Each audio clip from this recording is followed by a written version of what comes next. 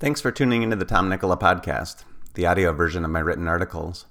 Like my website, I don't load my content with advertisements, but I do want to mention a couple of things I personally offer. First, the Nicola newsletter. Each Thursday, I send out my latest blog post and a popular article from my archive, along with other valuable content I've come across the previous week. My subscribers love getting their newsletter because it contains more than my own articles. Of course, it's free. Just go to tomnicola.com/subscribe. Second, when you're ready to get serious about your health and fitness and want an efficient and effective program to follow, join Vigor Training. You get access to all of my workout programs for just $29 per month. Learn more and join at tomnicola.com/vigor. On to the article. The Dietary Goals for the United States, 44 years later. A disturbing turn of events took place on my birthday, January 14th, 1977. It is one of many examples of the government attempting to influence Americans' decisions with guidance based on opinion and politics rather than scientific evidence. I'm referring to the publication of the first version of the Dietary Guidelines for Americans. Like the subject of gun control, social justice, or mass vaccinations, the government's influence on our dietary choices is based more heavily on opinions and money than real scientific evidence. After 20 years in health and fitness, I can't help associating my birthday with George McGovern's gift to Americans, the Dietary Goals for the United States. The Dietary Goals of 1977. I've been less surprised by the government's misuse of the term science than many. As I've seen them misuse the term for the past 20 years, I've been a health and fitness professional. George McGovern did just that when he pushed through his committee's report on January 14th, 1977. The report outlined the goals as follows. 1. Increase carbohydrate consumption to account for 55 to 60% of the energy or caloric intake. 2.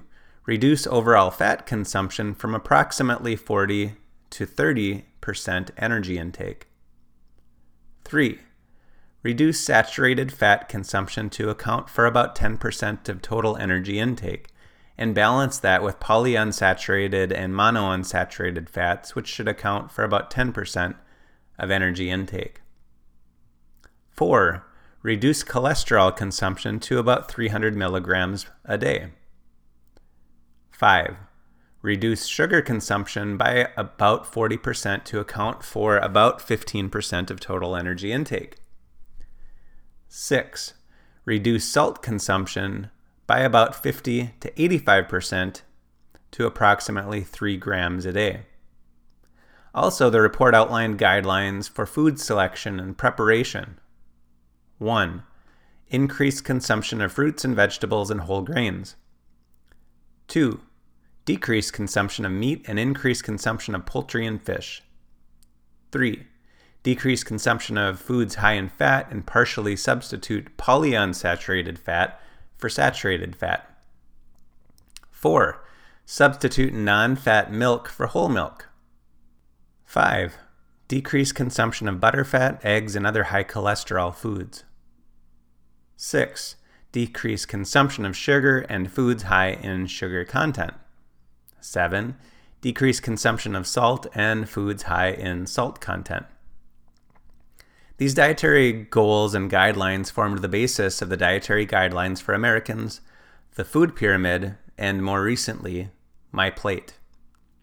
Imagine you're a manufacturer of processed foods. This is like hitting the jackpot.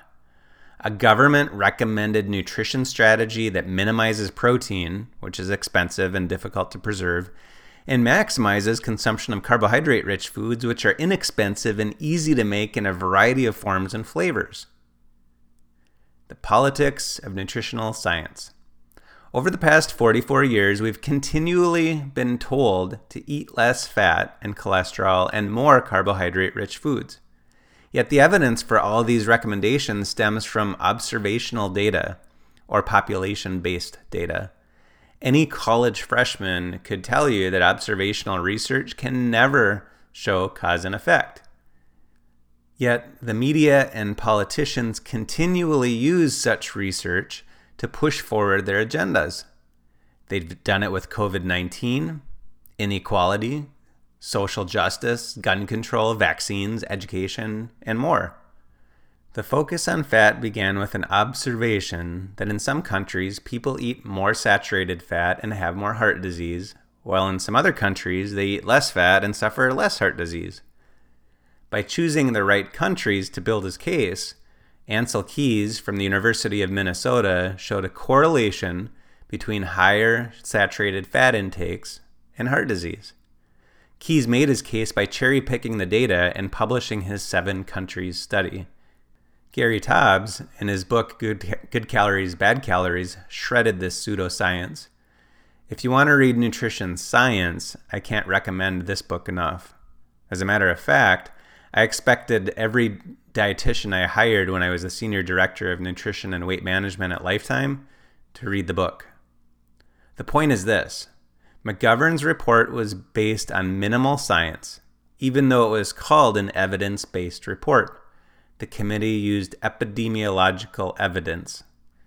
Since 1977, the guidelines have changed somewhat and have been heavily influenced by special interests more than scientific evidence. If anything, following the government's dietary guidelines increases your chance of becoming overweight, developing diabetes, needing to depend on medications, and developing a host of other health problems. We've been primed and conditioned for 44 years to believe fat, and more recently meat, is bad. Carbs are good. It's wrong. Experience versus epidemiology.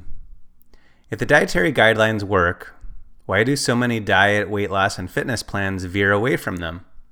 Because the guidelines don't work for those who want to maximize their health and minimize their risk of disease. Over the past 20 years, those who stay fit and relatively lean maintain a few basic habits. They, number 1, prioritize protein, which tends to crowd out extra unnecessary fat and carbohydrate. 2, strength train consistently so they build muscle, which is where you store the carbs you eat. And 3, get enough sleep to maintain a healthy hormonal balance.